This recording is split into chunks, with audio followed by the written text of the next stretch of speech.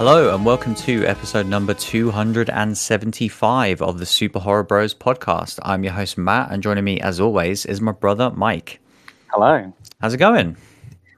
Good, man. Good. The countdown has begun. Yes, what countdown till the end of the year? Yeah, like it's starting to feel like these are the last few. Well, it is, yeah. Like, this is one of the last sort of new movies that we're going to be covering. We do kind of have a tentative schedule, which we may as well get into now. So, yeah, this is obviously, we're going to be discussing Black Friday. And this podcast will be going live on Black Friday, which is a nice bit of synergy. Nice. So yeah, this is going up slightly later than usual. And if you're listening to this sort of on the following week, there won't be an episode on that week, the 1st of December. We will next return for Resident Evil as our last sort of big cinema horror of the year, which is very exciting. Movie. Yes, one that we're both looking forward to tentatively, but still looking forward to it nonetheless. And then, yeah, the week after that, the 15th of December, will be kind of our last normal show, which will probably be a ranking Wes Craven. It'd be a nice way to sort of end the year. And then we have a little movie to go for that one as well. Yes, we do It's indeed. A little bit near and dear to our heart.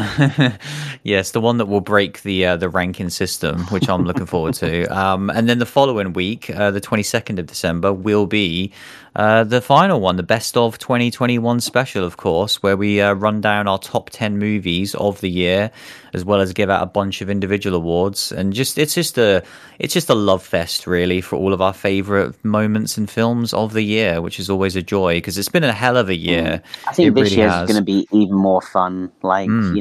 We've had a real return to horror, both theatrical and on demand. It's been a real good year, and I think it's going to be a great celebration show.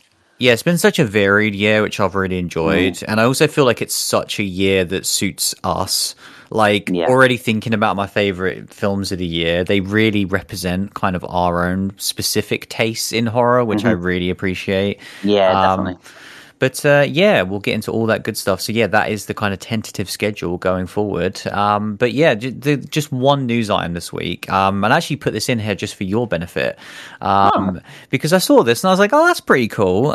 It's always nice when kind of, we cover these movies, especially these smaller movies, and then we're always want to keep an eye on these directors and kind of like, okay, what is going to be their next project? And one of those movies was, of course, Anna and the Apocalypse. I had a feeling it was going to be this.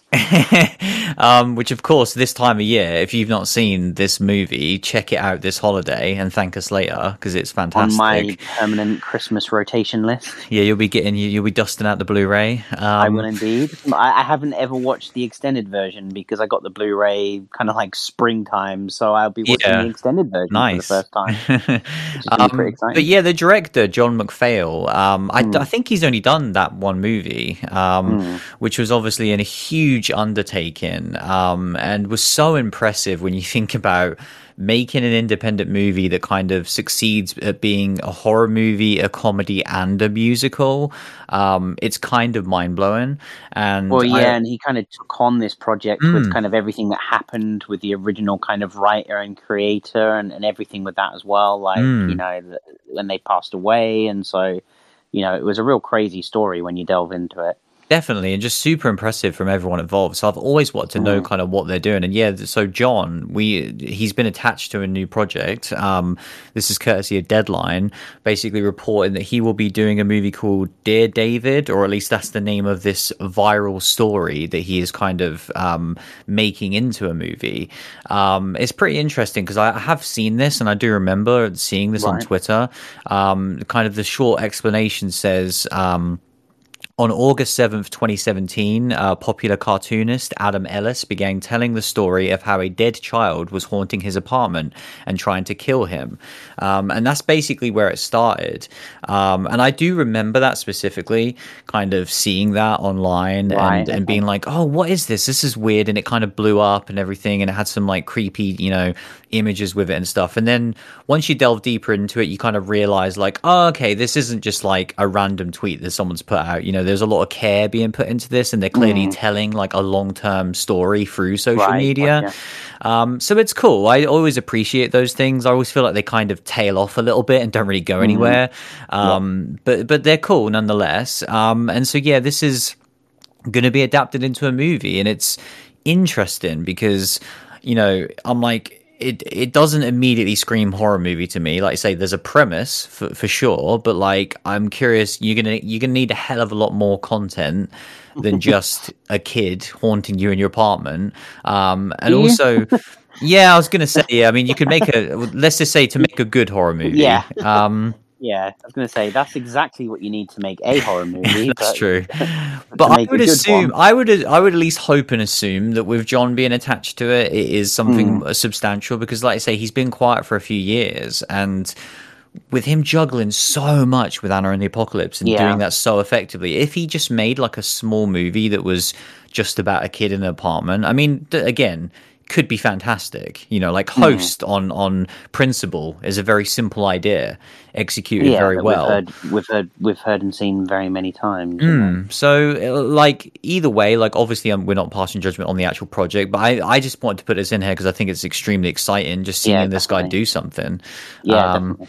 And I knew you'd be interested in it. Oh yeah, I'm buzzed. Like that's cool because like I say, that Anna and the Apocalypse is one of the kind of standout movies of the last couple of years, of a movie that just spoke to me on an incredible, you know, level, where I just really loved it. Then when I kind of heard about what the film kind of was, and when I you know, it all kind of unfolded, where I was like, oh, okay, this was a short story, that you know, short film, a student film, and watched that, and then heard what happened, and you know, kind of everything, and it just really became a movie that I've attached myself to, and every Christmas now it's on my rotation to watch. Without fail. I don't know when that will stop either. Like, it really does feel like a permanent fixture because I just love it. I absolutely love the songs. I love the horror. I love the characters. Like, yeah, I really want to see like those actors appear in more things as well. Yeah, it's one of those real success story, like I say, one of those few, because it is a British movie as well, isn't it? Yeah. So it's kind of, it just ticks all the boxes. It's so fantastic. And yeah, wish them well on their next project. But yeah, that is it for the news. Also, we should say we're going to have like our traditional kind of TV talk at the end. We'll definitely do a spoiler-filled Chucky chat right at the end as well, because Chucky's oh, Chucky, man. It's just fantastic. I love it so much, and I want to talk about it every week. There may have been another movie as well, which fans of the show might be interested to hear a hot take on. And you might be interested to hear a hot take on. Maybe, yeah. There's some kids movie came out that apparently you want to talk about, but we'll get to that. So easy to trigger you. But yeah, shall we talk about this week's film? Let's talk about Black Friday.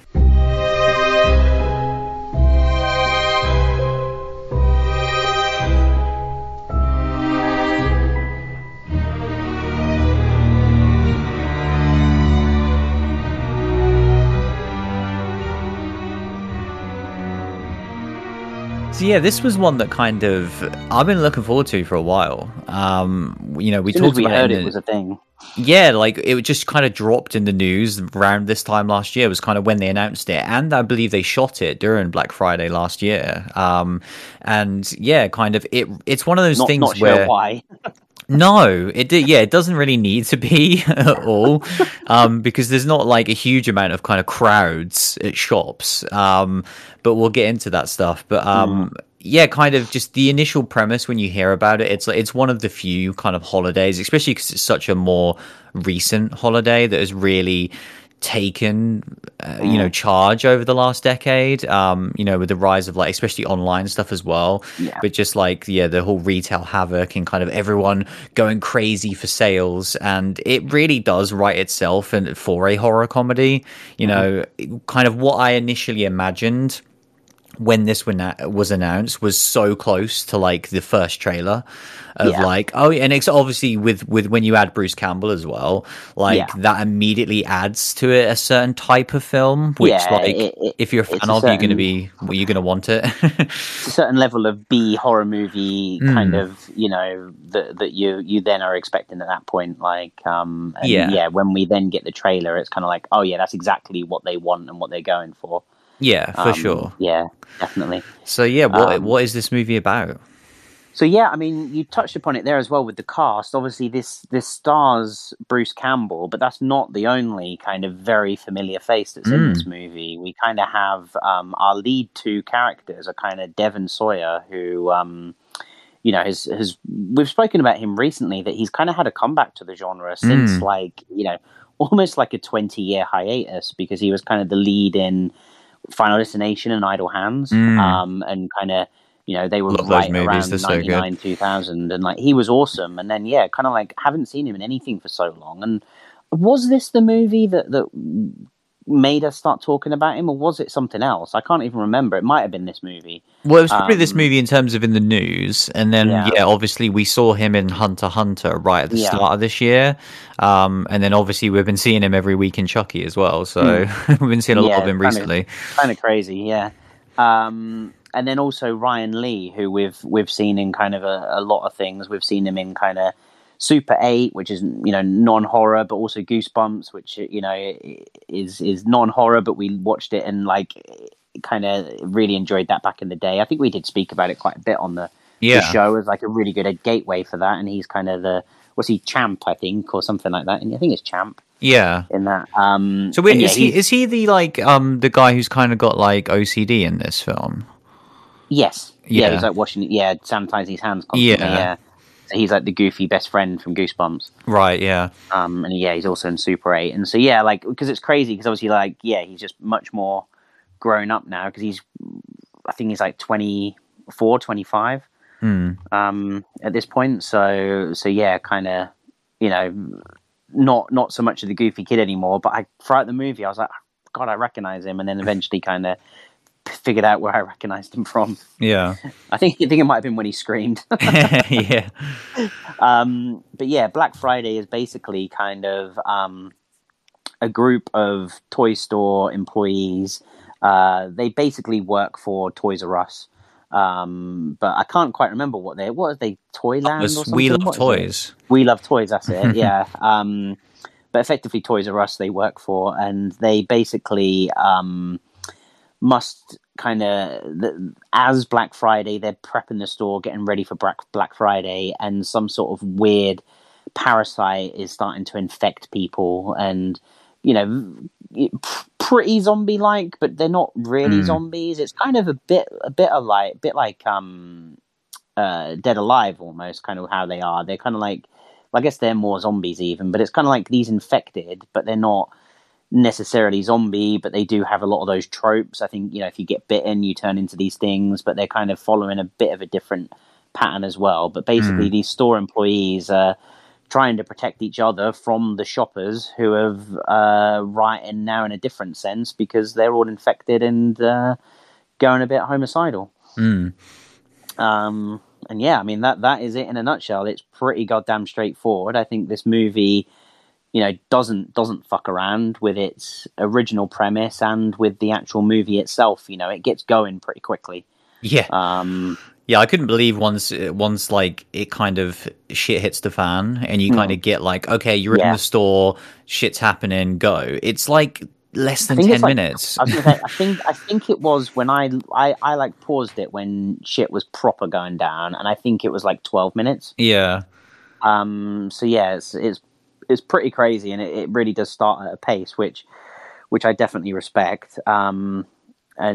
And yeah, I mean, I guess do you want to go into your thoughts on this one? And I mean, you know, this is a movie that there are certain times when a movie just lands and you hope that it's like the thing you want at that time. You know, we spoke recently with like Antlers, how it probably just wasn't the movie I wanted. You know, it was the right movie, but at the wrong time. And this was for me the right movie at the right time.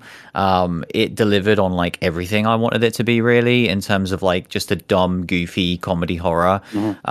where it doesn't outstay its welcome. We talked again, with Demonic last week, how it was like once you have like an okay movie that's 20 minutes too long, that can become a bad movie. And I think this is like a great movie, but it's under 80 minutes, which is literally perfect for a comedy horror. I think it's going to get bonus points.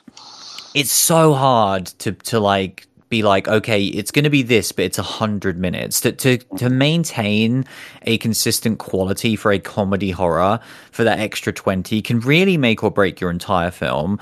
And so I do think that is like a massive positive choice, that they're like, no, we're not going to drag on or anything like that. We're just we're going to come in, deliver what you want and get out. And yeah, I loved it for that. Like they pretty much nailed everything, where I liked all of the characters to varying degrees. Kind of once it goes down and you kind of start to see the kind of different relationships in place, once you kind of get like Bruce Campbell really involved with the group, all of that stuff was fantastic. And yeah, they all just had a lot of different things going on. Like I thought, like I say, there wasn't a wasted character in the group, where it was that really good mix of like, okay, here's the ones that are really well written versus here's the one who's here for a couple of cheap laughs and then they'll get killed off pretty quickly. Yeah, but they play a pretty strong stereotype. Yeah, like which and you need that in a movie like this, where like you say, as long as they get in and they do their job, which is get a couple of laughs and then die, it's like that's great. And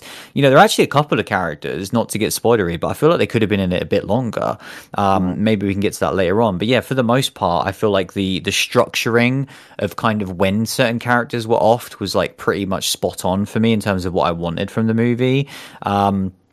As far as the comedy, I thought it was fantastic. Like, it wasn't the funniest movie I've ever seen, but like in terms of a comedy horror, there was definitely more than multiple occasions where I was proper laughing out loud.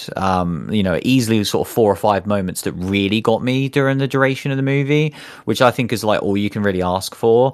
And then even when I wasn't like proper laughing at it, I was still just like, I had a smile on my face and I was enjoying what was going on the screen. I thought the horror was great as well. Like, that was a thing that kind of from the trailer really surprised me, because I thought maybe they would just totally lean into the comedy, and almost like the horror would just sort of disappear. But like, I thought some of the effects were pretty fantastic in this. Like, a lot of the creatures were really good, and it definitely toes that line of like the creep show line of, it's trying to be goofy with some of its effects. There's like this weird sort of tentacly gooey effect that they use a few times that just looks so stupid, but again, it tonally it fits with what this movie is. And yeah, like I say, going into this movie, I really was in the mood. We're towards the end of the year now, and I just wanted a movie that I didn't really have to stress about and think about plot and think about kind of all of that serious stuff. Just switch off my brain and have a good time for 80 minutes. And this is exactly what it gave me. Like, I thought it was great. Yeah, I think I'm on a similar level to you. I probably didn't enjoy it quite as much, but I definitely still enjoyed it, and it definitely delivered on what I want. I think kind of when I look back at this year, the sort of movies like this that I've really enjoyed have really stuck with me as well. Obviously we talk about Psycho Goreman every week, but I think Slacks is a movie that as the years gone on, like, I've really appreciated, because I just had a blast during it, and this is very similar. Obviously way more traditional, this movie, with what the killer is, but just playing that comedy horror. I think the comedy didn't necessarily make me laugh as much as you, but it did the right things. It made me snigger in a good way multiple times and made me, have a slight chuckle and then carry on with the horror. I think the way that the creatures looked, they're all very varied. I think, that was part of when I was synopsizing the movie, was that I feel like zombies is almost a bit too cheap, because each one of them are their own creatures. I really did get a lot of Dead Alive vibes from kind of, especially when we get to the finale, but just in general with like the creatures and how they kind of mutate in and every one of them looking different. And yeah, I really think they worked in that respect. And like you said, I think the horror is pretty damn good, and it's all just pretty damn good. I enjoyed the cast a lot. I think I I think my biggest thing was I was left a little bit unfulfilled with my Bruce Campbell. Like, I Really? think, yeah, I didn't find him, like, I normally find just him hilarious in everything he says, and he wasn't in this. I feel like I was waiting for that moment for him to become full Bruce Campbell, and I felt like he was at 70% for the whole movie, and I thought he was going to unleash it. He has this kind of moment, and I thought, oh, he's going to go like. And again, like I don't need him to do this, but I almost felt like he was going to go half Ash. But in the end, he's still playing it very subdued. And like I said, I don't necessarily need him to be Ash, but he wasn't. I didn't see his face, and it didn't make me laugh, or like it normally does when he's in things. And so yeah, it wasn't my favorite kind of Bruce Campbell. But then with the other cast around, it made the movie. You know, the movie was enjoyable, and he was still enjoyable. Don't get me wrong, but it just wasn't kind of that. You know, I expect more from a Bruce than what we got. I definitely agree that he was restrained, but I was really expecting that going in, like seeing the character he was playing and like the way he looked, you know, with his like little sweater vest and his bow tie. I kind of knew, Campbell, innit? yeah, I was kind of like, okay, he's going to be the anti-Ash in the sense of like, well, Ash is the anti-hero and he's somehow going to be anti that, where he is like, I love the first kind of moment that he's in peril and he just fails completely. I love it. I love it when you first see them break out and he fully hides behind someone. Yeah, and I knew that was clearly purposeful because the movie wants to differentiate it. They're not like, oh yeah, we got Ash, you know, and so I really did like that part. But I agree with you that he is so reserved that, you know, funny, he can be such a goofball, like we all know that, and so you do get some level of goofiness, and I still really enjoyed him in this. But yeah, I don't think this vehicle is designed to be like a Bruce Campbell movie, if that makes sense. He is very much a supporting member. Like, I think with what his character was, if he had to become full Ash, that would have felt weird, but I needed him to be funnier, I think, and kind of especially with looking at, you know, what we know Bruce can do. He could have been really goofy in that role and funnier, and he was almost one of the straightest edged characters in the whole movie. Yeah, which he was. Is just, it's strange to cast Bruce Campbell and then be like, oh yeah, you're going to be the straight edge person. Listen, the man's got range, all right? Let him do something else. I can't imagine at this point in his career he's really like, do you know what? I want to show like my depth. Like, well, I think he's found, he has, but he's found his niche, and I feel like he's fairly happy with it.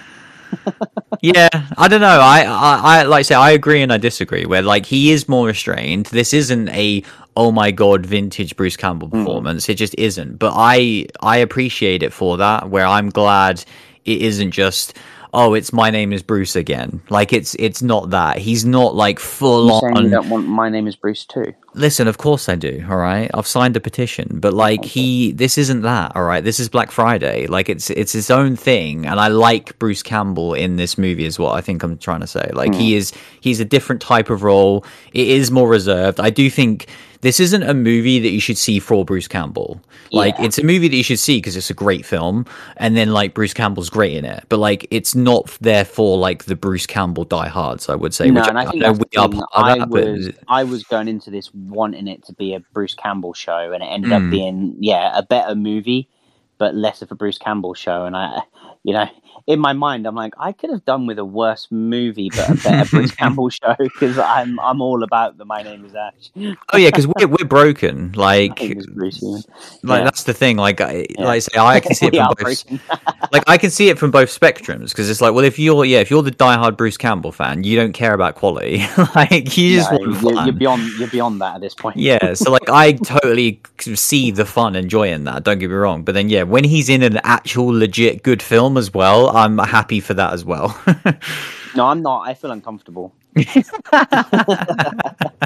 I'm just not used to it. That's fair. Yeah, I don't think it's right for Bruce. I don't think it you know, it's disingenuous to his other movies at that point. Like, there's a lot of movies that we've seen Bruce Campbell in over the years where you're like, my God. yeah, exactly. And so I just feel like it's not fair to those movies. He's got to be more sensible with his, with his filmography at this point. He's got to watch himself. I know. What's he doing being in a good movie in 2021? Like, it's already, it's already worrying like that he was in that amount of Sam Raimi movies. Like he can't have real acting, credits to his name. It's just not going to work with his persona. Just wait for Doctor Strange next year, mate, because Bruce Campbell's joining the MCU. We all know it's going to happen. So, yeah, I mean, he's definitely going to appear in Spider-Man. Let's be honest. Like, yeah, maybe Spider-Man. I was a slight tangent just because we're going all in on Bruce Campbell, but then we really should talk about this movie. I'm glad that I've steered the narrative this way. I literally watched the original Spider-Man last week, and it's every time when it's like his whole shtick, and obviously him coming up with the Amazing Spider-Man. It's so fantastic. I love that sequence. But yeah, this movie's great. Canon for the MCU. Yeah, it should. Spider-Man. One thing as well, like about this movie that I did really appreciate, because you mentioned Slacks, and it was one thing that really reminded me of that, of like how in Slacks the early conversations totally nailed like the obnoxiousness of like fashion world, mixed with like some part of retail, but it was very much because it's high end retail that they're kind of the things that they were trying to break down were fashion, whereas like this movie is straight up like retail and retail hell, because that's exactly what Black Friday is all about. Like workers that are getting paid minimum wage, they're shafted, not getting their bonuses. Promised bonuses, promised overtimes. People are then going to get let off in January. Like the whole system sucks, and it's only there to kind of abuse the workforce. And I think that this movie, like I say, in these small moments where it's not the whole point of the movie. The movie's a laugh and a good time, and it's a fun comedy horror, but those moments of dialogues are great. Like they're really good. Like the early stuff with Bruce Campbell being an absolute dick, the kind of supervisor guy who is being really mean to Chris, and kind of like bullying him and making him work on the till, and then he's making him clean up sick because he knows he has like a problem with germs, and just all of that stuff is so well done, where it's so reflective of the workplace, and it's one of the better versions I've seen on film, really, of just nailing that kind of like every level is broken from the top to the bottom, and every person above the other person is just trying to abuse their power as much as they possibly can. I thought it was great. It's that Netflix movie. What was it? The prison one. The platform. Platform. Like you're like, why is this guy pissing on me? And then 5 minutes later, you're pissing on them. Then you start pissing on the person below you. You're like, why do you do it? Well, because the guy above me did. Exactly. It's exactly what retail is. And I think, like we've said a lot of times, though, I think this movie does nail this message of what's negative about Black Friday, retail, and working in retail, and all of that. But it's not the driving force of the movie. It's not its sole purpose. And I think kind of, again, that's when it's great, because it's like, no, we're going to make a fun movie. But actually, if you want to actually look at what we've got to say, we've actually got something to say as well. And what we've got to say, we kind of nail. Yeah. I thought it nailed everything, literally, like everything they were saying about retail. Like I say, we talk a lot about with like the social messages of horror because it's such a big thing these days. You just can't really ignore it. And I think this is one of those examples of like this weird, stupid comedy horror shouldn't have such good social commentary, and it does. And it just goes to show you that when you see certain things that are solely made for the purpose of the message that completely fail to be a decent movie in any way, shape, or form, it just makes those movies even more. It just makes those movies more embarrassing as well. I think. Whereas like those the antebellums of this world where they're just they and like that godforsaken Black Christmas movie where it's like they're so bad, just they're such pieces of shit as a film, and then it's like, oh, but we're gonna crowbar in all of this unnecessary stuff, whereas then you get stuff like this that's like, yeah, you can completely ignore all of the social stuff and this is still a great movie. But then it made it even better for me. The thing that makes me laugh is just so many people don't talk. No one's ever going to talk about a movie like this about its message because they're just going to see it at surface level as a dumb movie, And it's just like it's just so it's frustrating really that when a movie does actually show intelligence, but it's like you look at something like Shaun of the Dead, that is this incredibly intelligent movie that's just it's made incredibly dumb because it wants to be a dumb fun movie, and like I'd imagine so many people poo-pooed that when it first came out until it became undeniable that you had to kind of acknowledge it. Yeah. But it just shows that like people do just judge a book by its cover, I guess. Well, it's so hard to effectively make these great movies that's kind of your tone because, like I say, nowadays with the rise of the internet, the rise of kind of social media, and kind of everyone being a critic, it's a lot easier to make your movie to shoot for, I guess, the highest ground and be like, we're gonna be so 2021 on all of our views. We're gonna have this, we're gonna have that, and I think when you make a movie like this that is, it's goofy and zany, but I think to pull that off, you can't. Like, say, Shaun of the Dead is a perfect example, and like Psycho Goreman is another great example where it's like it's goofy and it's dumb, but it's not made dumb. It's made by geniuses because to make a movie that dumb that's great, you have to be a genius.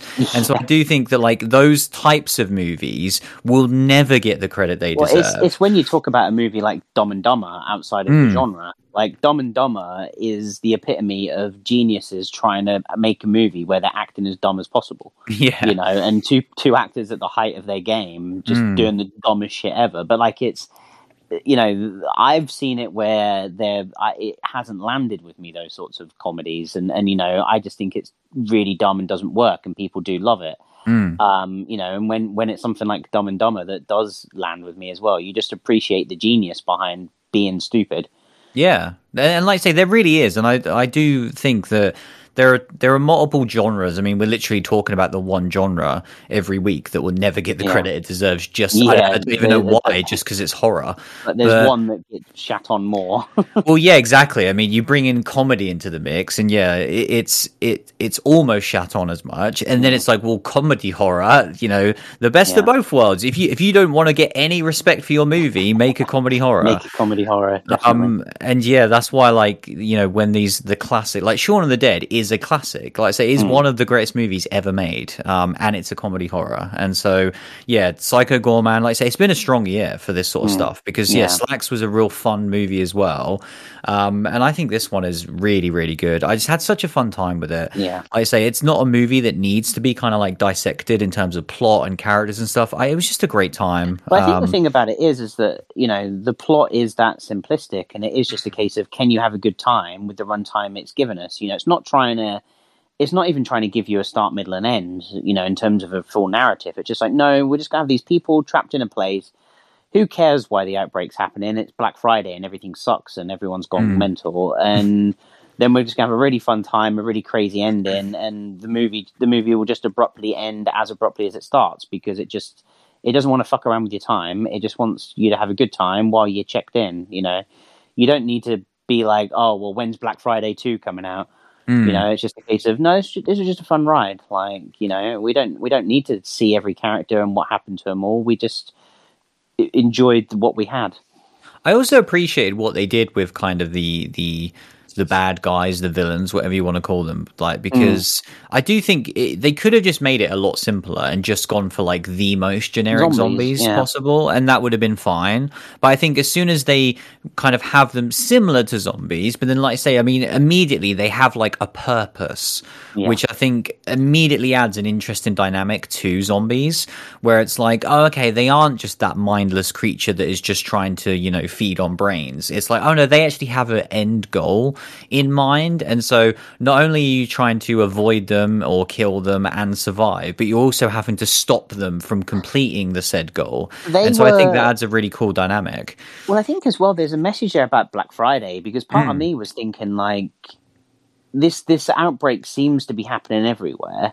Is everyone being infected and doing this, or are these shoppers now hoarding in their infected form and hoarding effectively people as opposed to items? Like, it kind of made me think, like, maybe if you could cut to another part of town and I don't know where the hell you've gone to, but whatever, and that they're acting differently, because is it that Black Friday mentality that's causing these people to react this way whilst infected? It would have been fun to see perhaps one of the workers like acting a bit differently or something. Sure. I think as well, like, one thing I was going to just reiterate that you touched upon was that I think they you know, we've got a core cast of well-developed characters. Pretty much everyone, like, I don't necessarily know their names or remember their names, but I definitely remember their character. And they do get rid of people at a pace that caught me off guard at times. Characters some lasted longer than I expected. Some went way quicker than what I expected. And I think like that, when you've got a movie that's clearly designed to have a decent body count and designed to kind of be that kind of fun movie, you do quite often get it by the numbers, where you could almost pause it and be like, right, these characters are dying and probably in this order, and you'd be pretty accurate. But this movie does throw a little bit of a curveball there, nothing crazy, but enough that just kept me on my toes. Well, I think it's a strength to the characters, because there's at least one character where I was like, oh man, like they're gone this early. I was like enjoying them, and I was shocked at how early they went out. I definitely think that's another kind of plaudit to it. But yeah, fun time. For sure. I think as far as recommendations go, like, I highly recommend this. If you're in the mood like I was for just a dumb comedy horror, this is definitely one that you should watch. And obviously it's the perfect time of year to watch it. And what I will add to that is, like, I wish this had gotten a bigger release, because it's gonna go under the radar as just like a rental. And I honestly think like Netflix would have been the perfect home for this, because you want to just get it out to as many people as possible. And I think with the amount of horrors that they've had this year as well, they already have like a fairly decent audience when it comes to kind of watching horrors on Netflix. And that's why I wouldn't recommend this for something like Shudder. Don't get me wrong, I would love it to be on Shudder, but I think that audience is so niche and very much just want horror movies. Whereas just getting this in front of as many people, like say if you switched on Netflix on Friday and you saw a movie called Black Friday, I bet a ton of people would just give it a shot. And I think they'd have a really good time with it. This feels like a really top tier one of those Netflix movies. When we talk about Babysitter and those sorts of movies, this feels like one that we would have championed a lot more. And when you look at it, it does feel very Netflixy in its kind of its runtime, the way it could be marketed and everything else. Like it does feel like one that deserved a bigger release than what it got. Yeah, all this would need was like 3 or 4 licensed songs added to it, and it'd feel like a Netflix horror. Yeah, exactly. But yeah, I guess you'd recommend it as well. Move it down, chop suey, and job done. Yeah. Definitely, I'd recommend it. I think, as you said, I think it's the perfect palate cleanser for this time of year.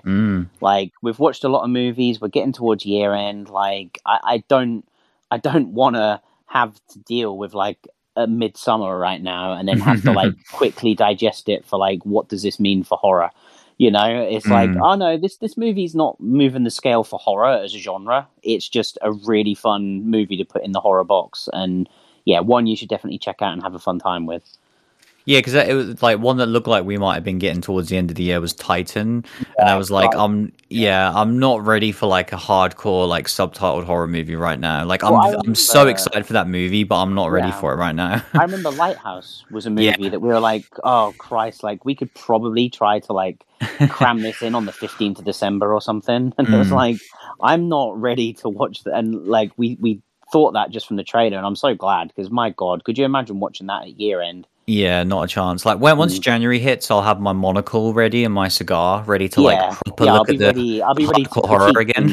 Yeah, but right now I don't want to be watching Possessor right now. No, for sure. But yeah, that was our discussion on Black Friday. We will take a short break and we will be right back.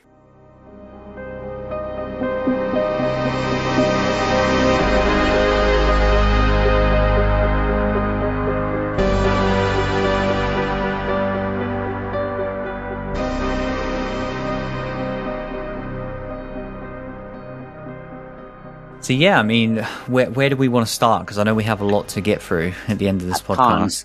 I can't hold it in anymore. Oh God, you're going to take up all the time with Ghostbusters. It's the review that really people are tuning in for. I mean, Black Friday was fun, don't get me wrong. But there's a certain movie that some people are going to think they're too good to watch, and they're going to ignore it and just pretend it doesn't exist. But there are a lot of people out there that realize Ghostbusters Afterlife came out, and it's a thing. And I've seen it. The fourth Ghostbusters, you're going to have to rank them afterwards. You are incorrect. There are only 3. This is This is Ghostbusters 3. Let me just check. Hang on. I mean, if you want to start putting fan fiction and fan movies in, it's up to you, bro. But I mean, it's just called Ghostbusters, so like it must be. I mean, it's probably the most marquee Ghostbusters like if it's Halloween, just called that. Yeah, it probably. Yeah. But yeah, Ghostbusters Afterlife. I have now seen it, and I had a blast. Of course, you did. It completely lived up to my hope and expectation for what it was. Like, I had fun. I laughed out loud multiple times. I think kind of Paul Rudd is playing Paul Rudd in this movie, but I'm not bored of seeing him play Paul Rudd. That's all he can do at this point. Correct, but I'm not bored of it yet. And like, it was fun in this Ghostbusters world. I think where this movie gets incredibly strong is McKenna Grace, who really stands out, because obviously we know that kind of like from the trailers, Finn Wolfhard and McKenna are kind of the two children that are kind of centered around the whole kind of retelling of Ghostbusters and kind of reinvigorating it. And I kind of we know what Finn can do, and it's exciting to see him. But I hadn't really from the trailers, I hadn't really gauged her as someone that I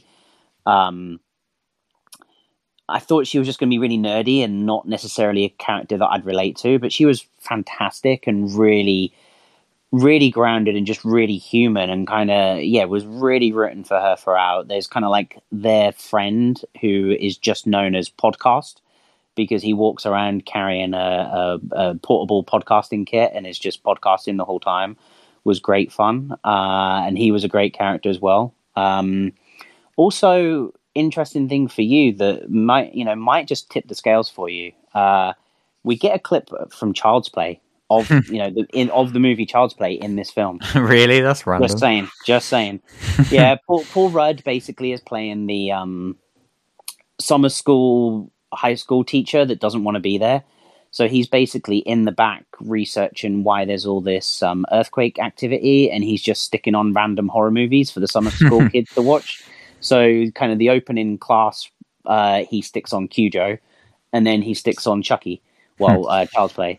So yeah, that was fun. And yeah, I just had a really great time with it. It really, this movie, I think, is the Ghostbusters version of Force Awakens, where I think it's going to get its critics and everything else. And I think the biggest criticism is it does effectively tell the first story of Ghostbusters again.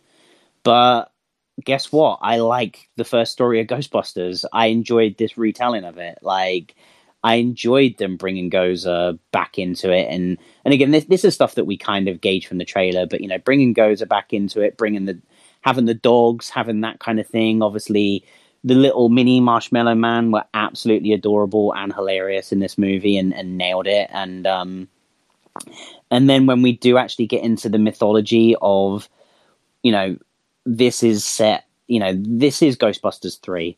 This is exactly set in that world, clearly talking about the events of Ghostbusters 1 and 2, where everyone's at now. Obviously, with this, it's basically that Egon has passed, and he's left this farmhouse to his estranged daughter. He basically went off to live on this farm in the middle of nowhere to research Gozer, and he foreseen the coming back of Gozer and the end of the world, and he was trying to stop it, and basically became an outcast because of it, and then passed away. And so it's all about unearthing Egon's story, and kind of, pulling on that heartstring really worked for me. And then kind of, we've seen in the trailer kind of Dan Aykroyd already, but then kind of, seeing the casting and seeing what we're going to get from this. When we got to see some of the, original characters and that coming back, like, obviously we see Janine in the trailer as well. Like, I loved all of it. And when we get to the finale, I think they overpulled on nostalgia and the heartstrings, maybe too much, but I still had a blast and had a really good time. It made me tear up at the end. It honestly did. And like I said, I really fucking liked it. Like, it really surprised me, because as we've gone through these weeks, I think kind of I've been worried, and I thought this movie was at best going to be average. And I think, you know, for you, as someone that's not a huge Ghostbusters fan, this movie probably is still average. You know, if I'm going to talk on about a pure critical level, maybe it is, but as a fan of Ghostbusters and of that nostalgia, it's great, and it ticks it. I think the soundtrack really nailed it as well. It felt like the Ghostbusters soundtrack. It was a continuation of that music, but it wasn't. Can you remember the video game that just played that music over and over and over and over again? And like when the video game started and it played that music, it was fun, and then when it did it 50 times, I got sick and tired of it. Like, this is a new version of that music. It is an evolution. It's similar to what we said about Candyman, where it's not just, you know, playing the theme, it is reiterating on it. And so, yeah, I honestly think this movie smashed exactly what it needed to do and absolutely nailed it. And yeah, I can't wait to see it again. I'm probably going to see it again at the cinema. Like, it's good times. Ghostbusters is back. I'm glad you enjoyed it. Like, it's one of those things where I knew that was going to be your opening line. No, I sincerely mean it, because I think if you're going to make a Ghostbusters movie now, to be honest, the only thing you need to like please is the crazy diehards like you. Yeah. So I don't see why else you even make a Ghostbusters movie. And I know it's this weird juxtaposition, because I joked earlier about it being a kids film, and obviously that's what they would want, is kind of like, you know, like you mentioned before, Force Awakens, what that movie tries to do is like, oh yeah, we're going to appease the children from the 80s which are now adults, and then hopefully get kids invested in this. Like, do you think this could do that, where a child could just watch this and really love it?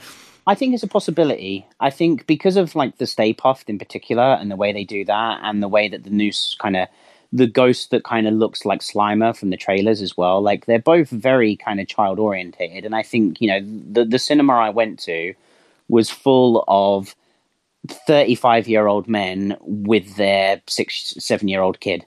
Like, that's what that movie was. I hardly saw any kind of mums in there. It was just dads taking their kids to the cinema.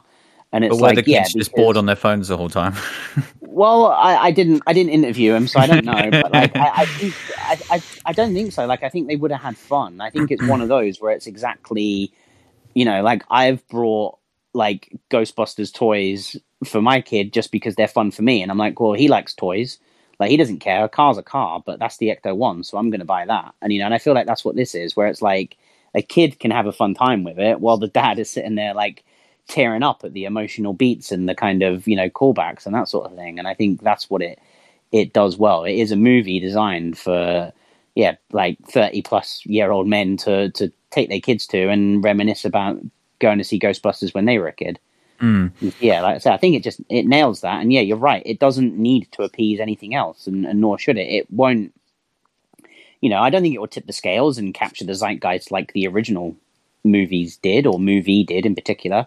But so few movies do. But if it can, those peoples whose imagination it captured back then, if it can just give them enjoyment again, that's what it should be doing. And yeah, like I say, that's what it did for me. At least there's one less movie that people will constantly ask for a sequel to as well.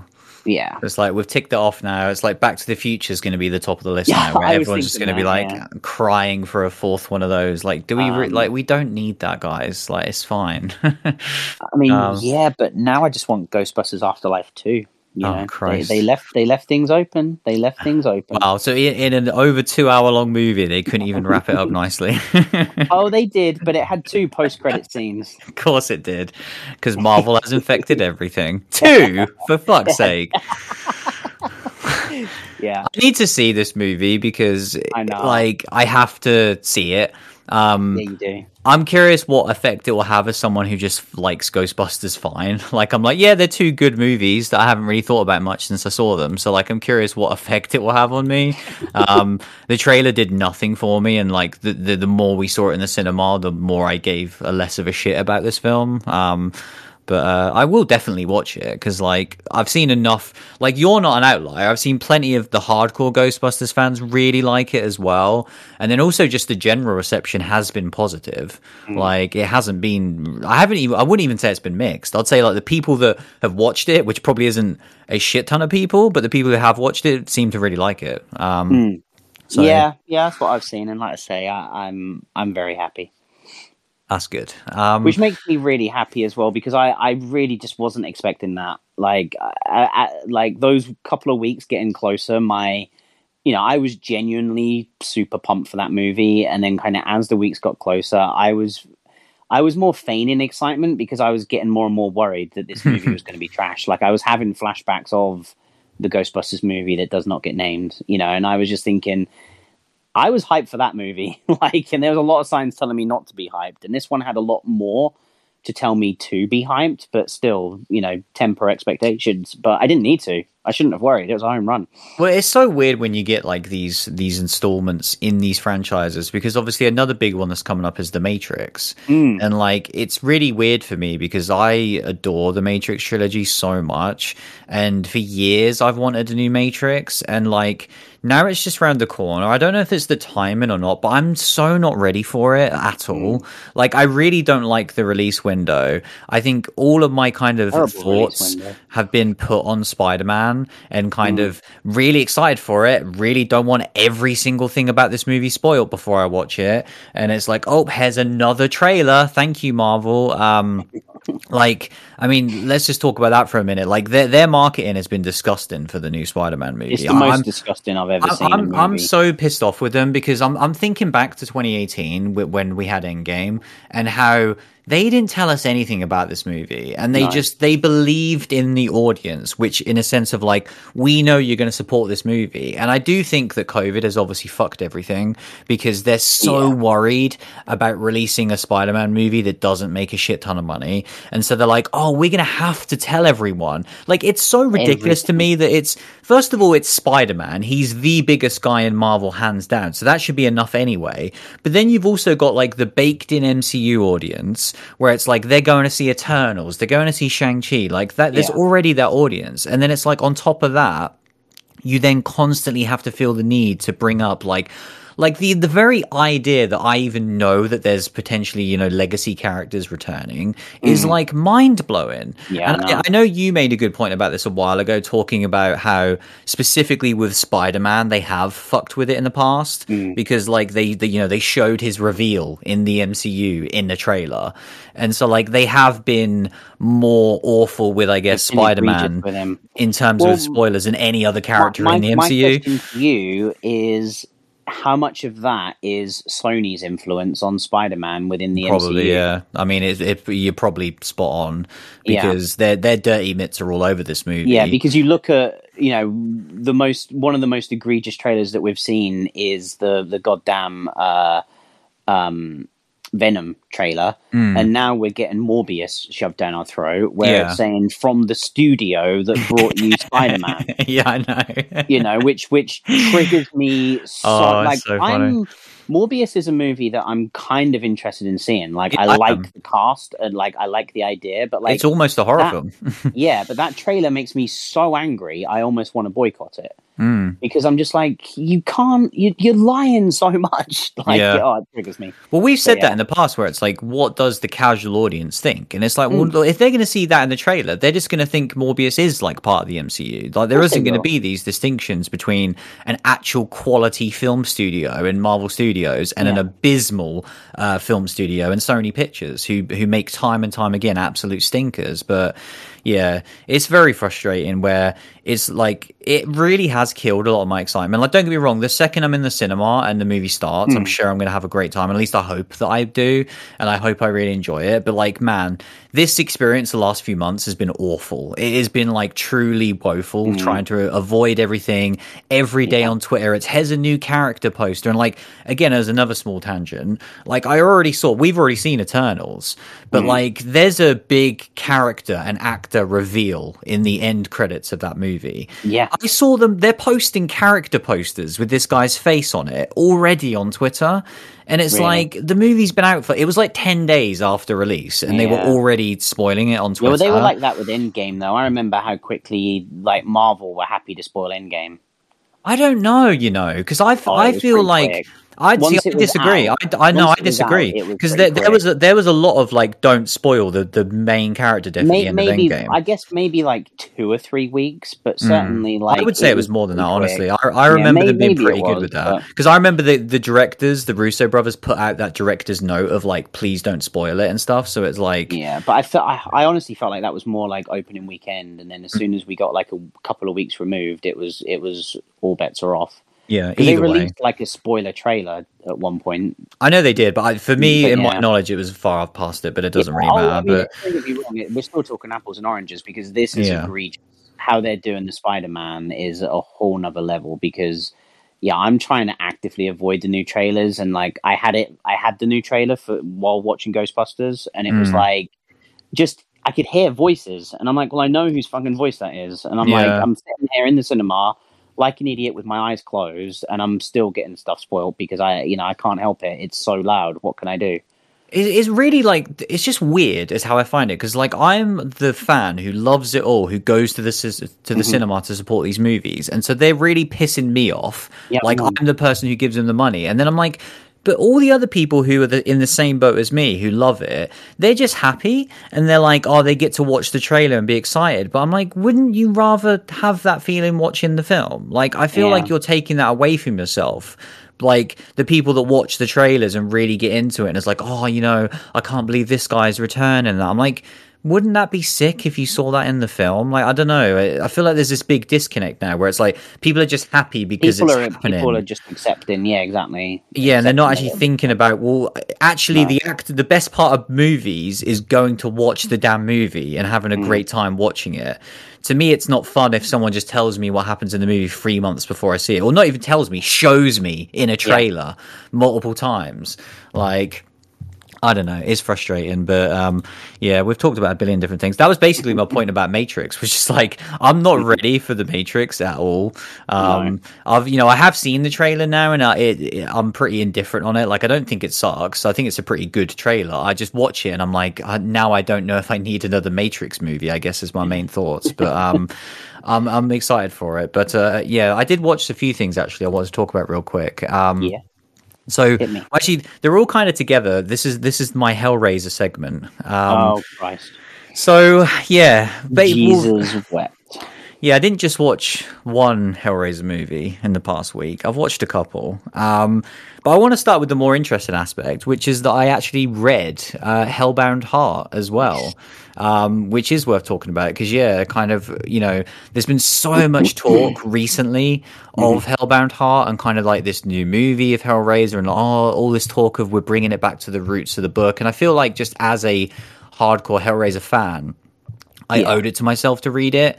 So sure. I at least had that kind of knowledge and standpoint. And for starters, like I adored it. I absolutely loved the book from start to finish. Like obviously it's a very small book. But it was just fantastic. It to me, it was so, I mean, this is getting into, I guess, the second point, but like it is so similar to the movie where, there is a couple of small changes, but other than that, it is a perfect kind of version. Kirsty is the only thing that's different because she is like a love interest to, what's he called in the book? Oh, he's called like Percy, I think, or something. It's a different name, yeah, because it's not Larry. It's obviously you have Frank and Kirsty and Julia. Yeah. But yeah, and they're not father and daughter in the book, are they? No, she's like a friend who's kind of like not a love interest, but she lusts for him. Yeah, and he doesn't really see her that way. Like he likes having her around, but he's so attracted to Julia, and that's kind of like why he fell in love with her. But like I say, there's a few small things, but like other than that, it's the same story. It's all about Julia and Frank. It's about him kind of, opening the puzzle box, being consumed, and then kind of like the blood splatting on the ground, and obviously Julia having to like bring these men to the house and kill them, and it's so awesome. And I think, I haven't read a Clive Barker book before, and I loved his style of writing so much. Where I've read like a few King stuff, and obviously I'm a big Joe Hill fan, but like he was definitely one of my favorites. Just he's so descriptive in the way he gets things across that I loved it. The way he describes the macabre, the way he describes kind of gore, is just different to anyone else. You know, it's really like poetry, isn't it? The way he does it. Yeah. Sometimes it is like so.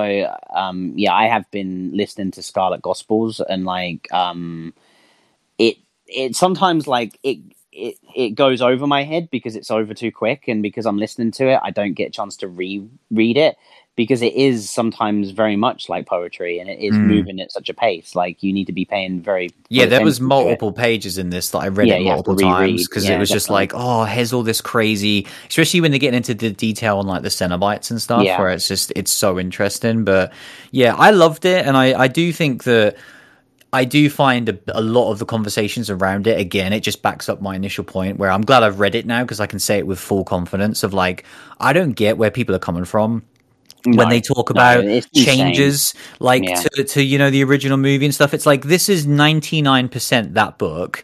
It's adapted by the man perfectly. Who wrote the book. Yeah, it's like, I don't get how if you can come to it now with a modern eye and be like, we're gonna go straight to the novel now. I'm like, well, you're just fucking remaking Hellraiser. Like, I hate to tell it to you, but that's literally what you're doing. Yeah. Because otherwise, you're not adapting Hellbound Heart if you're not telling a story which is primarily about Julia and Frank, because that's what the book is, and that's what Hellraiser is. I remember when I read it, though, I had the exact same reaction to you, because we've been told for so many years how different Hellbound Heart is. I was expecting to read like this weird thing that would have like maybe a Cenobite in it, you know, and then suddenly I read Hellraiser, the novel. Yeah, and was like, that's the thing. The biggest change is the title, and so I think that's what gives people that ground to try and claim that it's different, because it's not just called Hellraiser. Like, well, actually, it's Hellbound Heart, and it's like, no, it's the same story by the same guy who adapted it brilliantly. Like, so yeah, I'm glad I read it. I'm definitely going to read Scarlet Gospels as well. That'll probably be next year. It's pretty wild.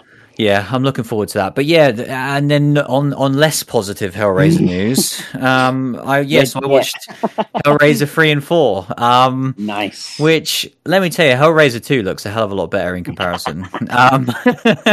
So, give me your history, because you've never seen 4. Where have you been on 3 before? I've seen 3, because obviously I got the Arrow collection, so I have seen it.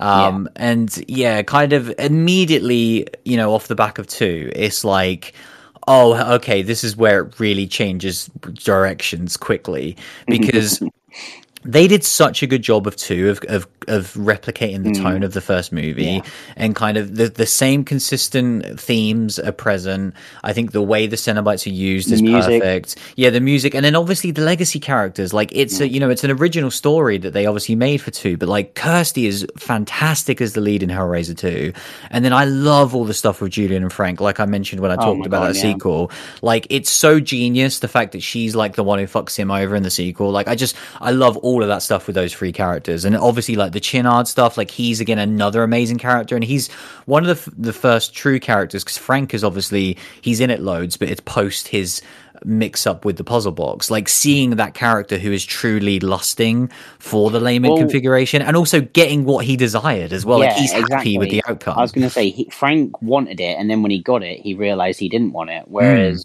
Chinard wanted it. Like, Frank has learned to enjoy his own version of hell by the time we get to Hellraiser 2, but he would certainly choose to be in the real world again if he could. Well, I think he's trying to, because if you remember, it's all these women that are kind of lusting for him, but he never gets to have them, and so it's like they're teasing him over and over again. Yeah, but he's kind of, I think he has learned to kind of, you know, get something from it, but still like pure fucking torture mostly. Yeah, he certainly didn't have the Chinard effect. No, like when he says, like, to think I hesitated, it's just, it's so perfect for that character. But yeah, getting into 3 is such your run-of-the-mill, like, oh, we just make another one of these, where obviously a lot of crazy shit happens in 2 of like killing a lot of the Cenobites, and I do appreciate that actually means something, where it's they're not just like normal in this one, but like you get into some weird stuff, like Doug Bradley is just way overused in this movie, where we have like him as his previous self, the soldier guy, who's like constantly talking to our lead in these like dream sequences, and it's almost like his soul is now trapped because Pinhead has become like its own entity once like the dude resurrects him on Earth, where Pinhead is basically just killing people. It's not about the box, it's not about that want for pleasure and then kind of like the pain that comes with it. It is just, I'm basically just a serial killer. Yeah, he's basically like, I want him to become Freddy Krueger. Like, I want him to be that sort of icon. Yeah, well, and it's also, he's just like Jason, really. He's just like, I'm just random killer now who can just kill people. And so it's so boring, and it's fun. Like, as a dumb, horror movie of that era, there's a lot to enjoy, a lot of the violence. I think some of the new Cenobites, certainly, like the CD guy and stuff, is pretty fun. It's certainly top 50% of Hellraiser movies as well. Yeah, because like I say, to me, it was like a fun horror movie, but as a Hellraiser movie, I don't really want to think about it that way. And like I say, it really made me appreciate the sequel, because I was like, oh, this really did feel like a continuation of Hellraiser. And then you get to 4, which is just awful. Like, the drop-off from like... 50% of Hellraiser movies. Just telling you. Well, the thing is, they're all going to be the same level of garbage. No, because the thing, you get the first movie, which is like elite, like the S tier, that as good as it gets for horror movies. You get the sequel, which is a super well done sequel to it, and then you get the third movie, which is like, okay, it's a fun horror movie. It doesn't really feel like Hellraiser.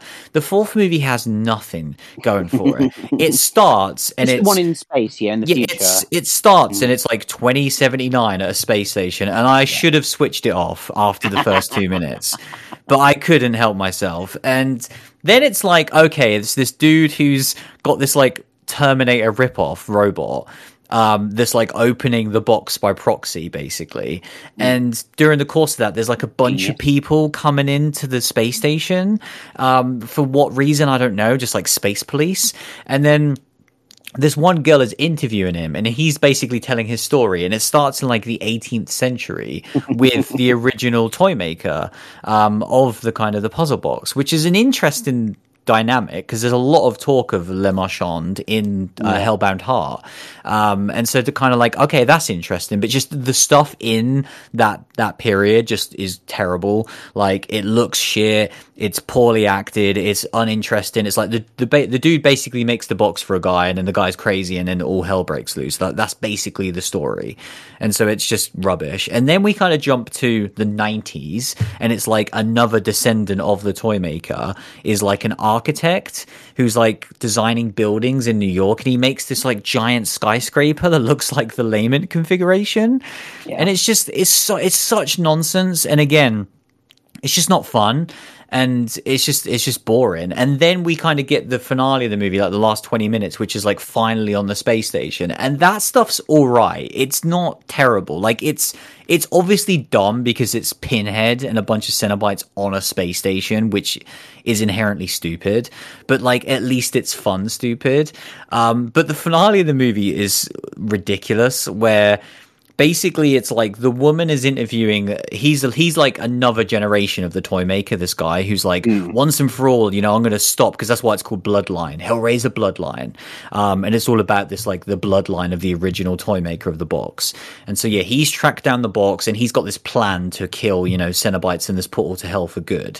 And he solves the box, and then they basically just go off on a little like escape pod, him and the girl who's been interviewing for the whole movie, and then the entire space station molds into like a giant Lament configuration in space, and then just explodes, and then the movie just ends immediately with credits. That's how you beat Pinhead, mate. Yeah, and you're like, oh, okay, like he just spent an hour and 20 minutes telling a story, and then his plan just worked instantly with no tension whatsoever. It's just like, bye Pinhead and the Cenobites and the portal to hell. That's still canon. That's how it ends. Everything else has been a prequel. It wouldn't surprise me, because it's pretty definitive. But it was atrocious, and like, I couldn't believe how, and I think like I am starting to realize now why Hellraiser doesn't have the credit it deserves, because it's like, oh yeah, there's a lot more of these, and I'm sure they're going to get worse, but this is already like this is already unwatchable. So it's like, I don't know how you can get worse than unwatchable, but I'm sure they will. Because I never thought that you'd go down like a rabbit hole as bad as my Puppet Master journey, but you've you've done it, and Yeah, you've got my love to at of least, Hellraiser has really broken me. you've at least got to go a little bit further, because Oh yeah, I'll these see the next one. movies, brilliant. That's all I needed to hear, because these movies still are trying to be Hellraiser movies. I don't know. I would say from the second one, they're not Hellraiser movies. Okay, they're trying to be Pinhead movies. Yeah. Because they stopped ceasing to be that pretty quickly. Yeah, and so I can't wait. They just stop being like detective stories at some point, movies, and then like Pinhead rocks up for the last 10 minutes and just says like, "I'm going to tear your soul apart." And then I remember that film that we saw for the podcast. Yeah, that was one of the better ones. that still should have been top half. Yeah, it is like mind blowing just how, and I think it was funny. I think I read as well that this fourth movie was the last one that was out in cinemas. Yeah. And it was the last one that Clive Barker even put his name on. It was like, oh yeah, I'll take the check as executive producer for that one. But even after this point, he was like, I'm done. Yeah, I don't even want money for this anymore. He's like, I don't even want the 80 quid that these movies are going to make. Like, it's not worth it. So, not worth it to my reputation. Yeah, fun times. I should have just stuck with the first two movies, really. No, you've made your decision. I have made a decision, that's for sure. But yeah, I mean, what else should we talk about other than Chucky? So yeah, I mean, I've been watching a shit ton of TV. I think I'm going to keep it quite brief. We could talk about some next week as well. Yeah, well, the only thing I was going to say was that, so continue to watching Day of the Dead. It's continuing to be fun. I think another show that it's like putting a body count on certain characters that I wasn't expecting. Like, I almost feel like anyone can die at any moment in the show, which is fun for what this show needs to be. Like, having watched Walking Dead for so many years, I'm conditioned to being like, well, no one's going to die.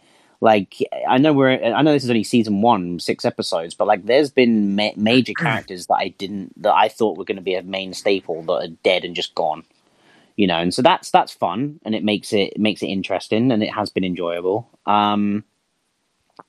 I wanted to briefly just talk about 4400 because we've mentioned it quite a lot on the show, and I've watched the first episode now.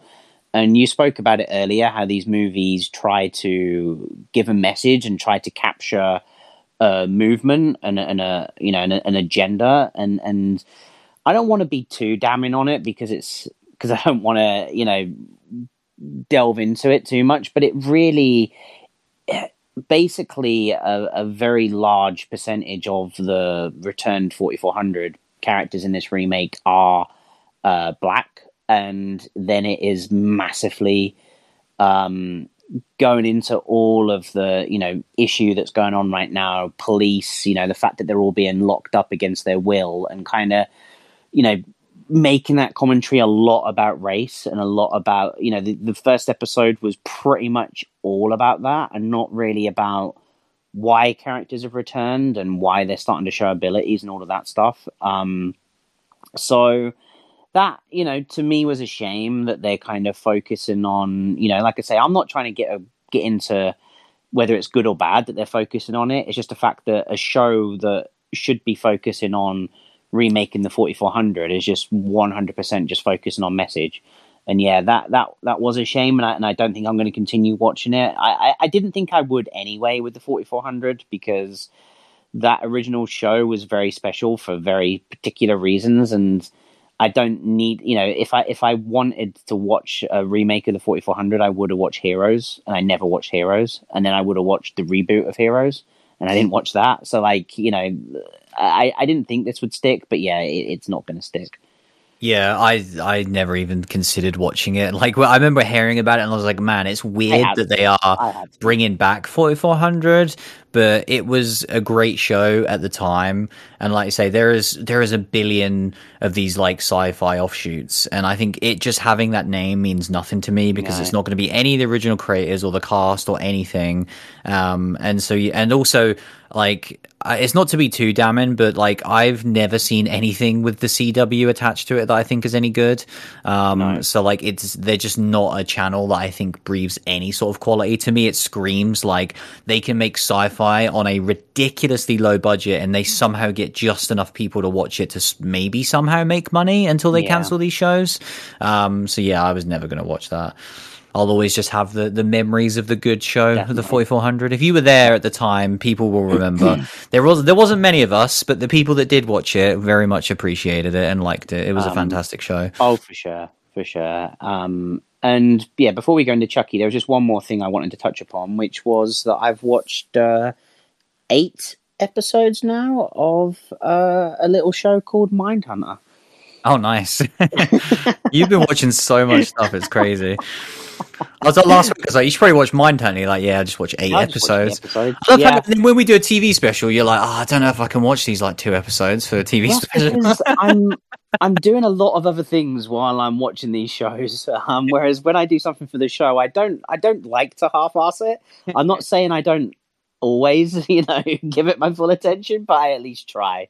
Whereas, like I could do these with something else. And with Mindhunter, like, it's incredibly well made and well acted. And the first couple of episodes really grabbed me. I think kind of, I don't know whether because we get these little vignettes at the start of an episode of like this killer, like living in his life and doing things. And like, clearly he's going to mingle with our main cast at some point, but, like that's not happened yet. And I definitely am a little bit like, okay, they're kind of, I don't really care about the detective's home life with his kid and like this bloke with the girlfriend. I like her, but like, I don't care if they have ups and downs. Like, and it's kind of, going a little bit long in the tooth. I need them to get stuck into a meaty case because they kind of interview these killers, move on to new ones, and then kind of solve the cases that they're in quite quickly. And I want them to be more in a long-term manhunt. So I'm hoping that's what develops because I'm definitely really enjoying it. Like it probably sounds like I'm a little bit down on it, but I'm not. I just want it to kind of go get a little bit more meaty instead of the high level of kind of the same kind of conversations that come into play. But yeah, I still do really like it. Hence why I watched 8 episodes in a week. Yeah. I would say that that is mostly what the show is kind of like they're mostly coming to a lot of cases that are solved. And I will say in regards to those like short little clip snippets that you're seeing, I wouldn't focus on them too much. No, okay. As someone who has seen like 2 seasons of the show, I wouldn't worry about them that much. And I do think season 2 will offer more for what you're after because there is definitely more prolonged cases. And I also think that the outside of the work stuff becomes way more interesting in season 2, in particular the guy with the relationship with his son. So some of the stuff in that is so good in season 2. So yeah, it's I can love see that there's show. a crux of it because obviously the way that they're doing this character study on the killers and they're not just applying it to killers, they're applying it to psychology in general. And obviously like his son is a big kind of case study, if you want to put it like that, what he's got going on and why he's not talking and everything else. So like, yeah, I can imagine if they do delve into that, it can be more fun. But right now, yeah, I'm definitely enjoying it. It's nice to see the kind of main lady from Fringe. I didn't realize she was in it. Oh yeah, is that who like the lead like other woman is? Yeah. Yeah. So it's great seeing her in something again and like enjoying seeing her. So yeah, and yeah, pretty much like I say, even like the girlfriend character, like. I like them. I like her a lot as a character. It's just like I don't really care if they have an up and down in a relationship. I just kind of like their little bit of screen time, but then want to get back to the main meat of the bone. Yeah, the show's great. It's fun. But yeah, I guess we should talk about some Chucky to end it. Really. Yeah, full spoiler warning for episode 6 of Chucky. Which was off the back of kind of the legacy characters returning in episode 5. And yeah, it just keeps getting better and better every single week. Like, we kind of get like the amazing, we get like the poker sequence between Jennifer and Fiona that was so good. Especially as someone who's really gotten into poker recently, and specifically because Jennifer Tilly is like amazing at poker. She's crazy at poker, yeah. Yeah, and so I've watched so much of her play poker very recently, and it's fascinating to watch. And so to see that get brought into the show, down that rabbit hole. yeah, she's fucking brilliant. Like, Like when she's just bluffing people, it's fantastic. But yeah, it's been great to like. I just love that as just another element to it, especially because again, you forget that like this is the character Tiffany Valentine in Jennifer Tilly's actual body in the canon of the show. We haven't really had explored that fully because obviously it happens in Seed, and it happens towards the end of Seed, and then obviously in Cult, Tiff really just returns at the very end, and we don't get to have her talk about the fact that she is Jennifer Tilly. You know, she is just Tiffany reunited with Chucky, because we don't get to see her interact with anyone else. But yeah, it was like when we got her with the estate agent, and how she's like, "Do you want my signature?" I'm like, "Why do they want Tiffany's signature?" I was like, "Oh no, that's Jennifer Tilly." Yeah, it's like it's a whole level of meta that's really difficult to get your head around. Yeah, just another moving part to this show that like it somehow manages to like keep track of it all. But yeah, and that was it. Like with episode 6, like the character deaths in particular. Yeah, like obviously the kind of the mum character who has been a real massive character in terms of like what she's going through and like her reveal of her having cancer and all that stuff. And then like I couldn't believe when they're setting it up and it's that traditional great like Child's Play Chucky kill, and it's like, oh, here's the open window, he's pushing the trolley, and I was like, surely not, like they're trolling us here and like something's gonna happen at the last second. And then like when it happened, and it was like brutal, super visceral on the car as well. Yeah. Like I that was what needed. it looked exceptional, and I think that's one of those moments where they could have easily shown the budget, and that could have been one of those moments where you're like, this is where this franchise now lacks being on TV, and it totally wasn't that this felt perfectly in line with what we've seen in all of the films for me, and was just really shocking. And it's like what they've done to these kids now. With killing these parents is like they're really putting them in a messed up place heading into like these last few episodes.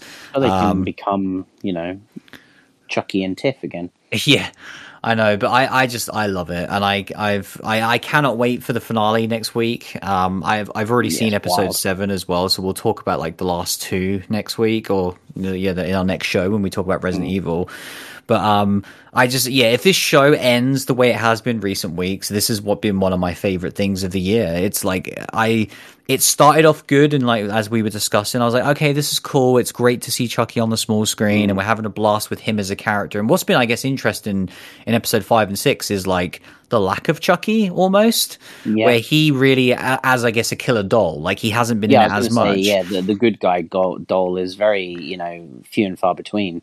Yeah, like he obviously popped up for those big kills, which were great moments. But yeah, the dialogue has been like our new characters, and then obviously our legacy characters, which are fantastic to see.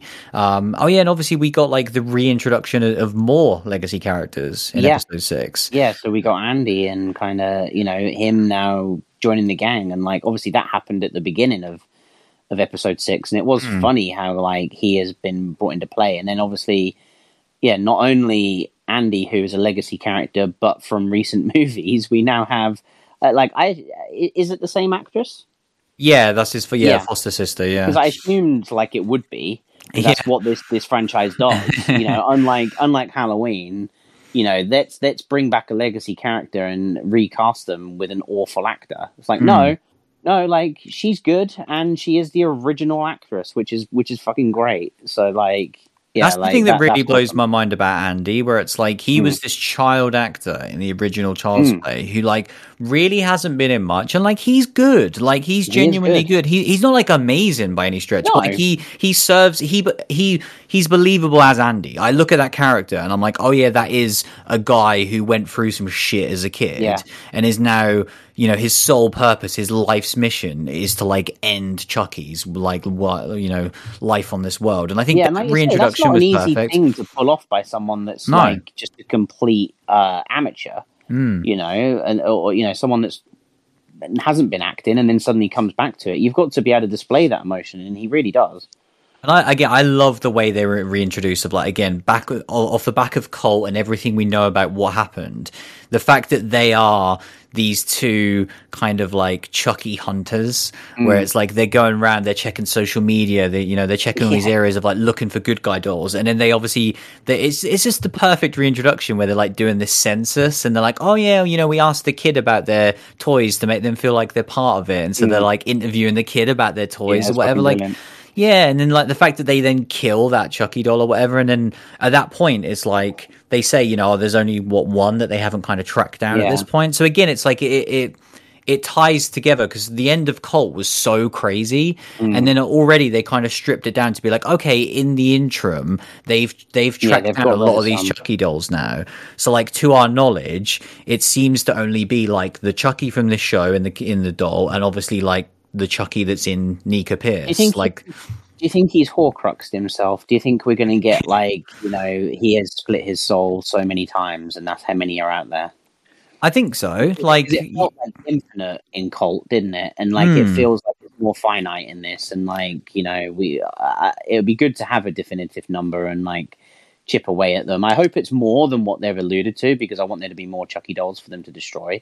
Yeah, but I think certainly having like, there are now 5 Chucky dolls and he needs to do quite a crazy thing to split his soul again, like would be good to tether the show in, or tether the Chucky world in something that can be with restrained, I guess, because it felt like Chucky was too off the rails, like, and it needed to be tethered somehow.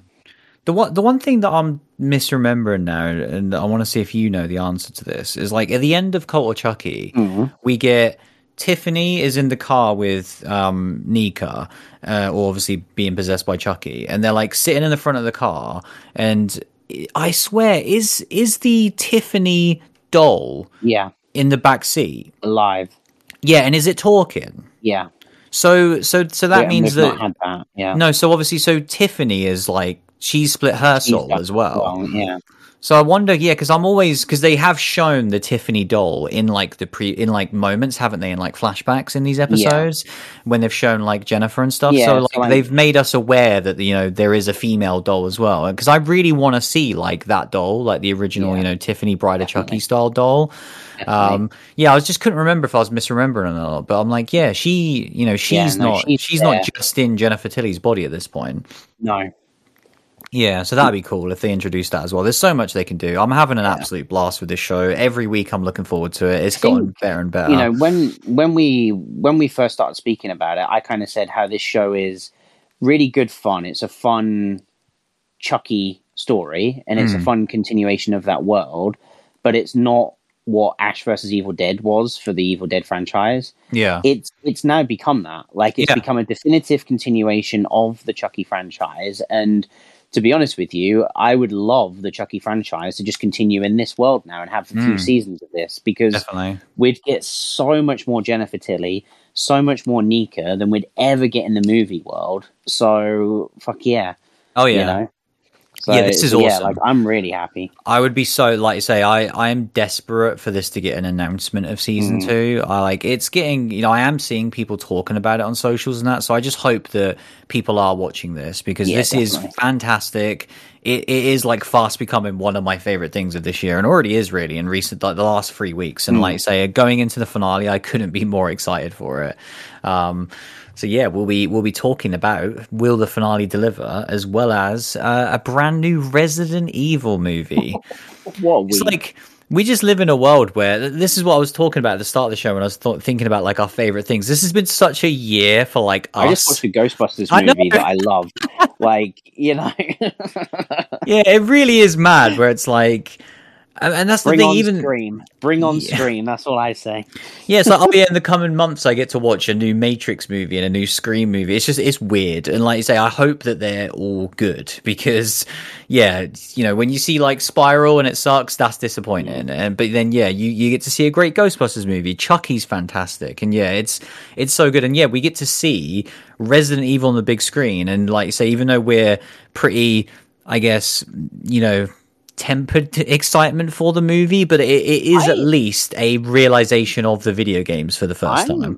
I'm pretty excited because I feel like this is going to be a I felt like when I talked about Ghostbusters, that was a good movie that I absolutely fucking loved. I think this will be a bad movie that I really like.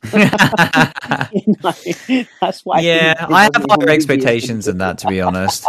Like, if anything, look, if Resident Evil's bad, that will always piss me off because I've been there, and I've been when Resident Evil sucks, and it really sucks, and I've been there when Resident Evil is the best thing. Resident Evil 7 is the best horror game. Resident Evil Village is an amazing sequel. It's nominated for Game of the Year. It's one of the best games released this year was a Resident Evil game. So like that's the standard when Resident Evil's at its best.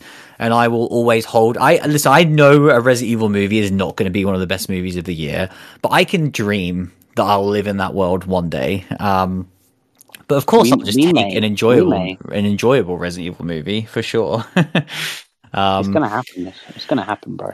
But yeah, it's exciting times. Like I say, it's weird being in the tail end of the year, and we've still got so much to talk about, like in coming weeks. I know. Wow. But yeah, that was episode number 275, where we talked about another brilliant movie, in fact, in Black Friday. Thanks for listening, as always, and we'll see you again. See you later, everyone.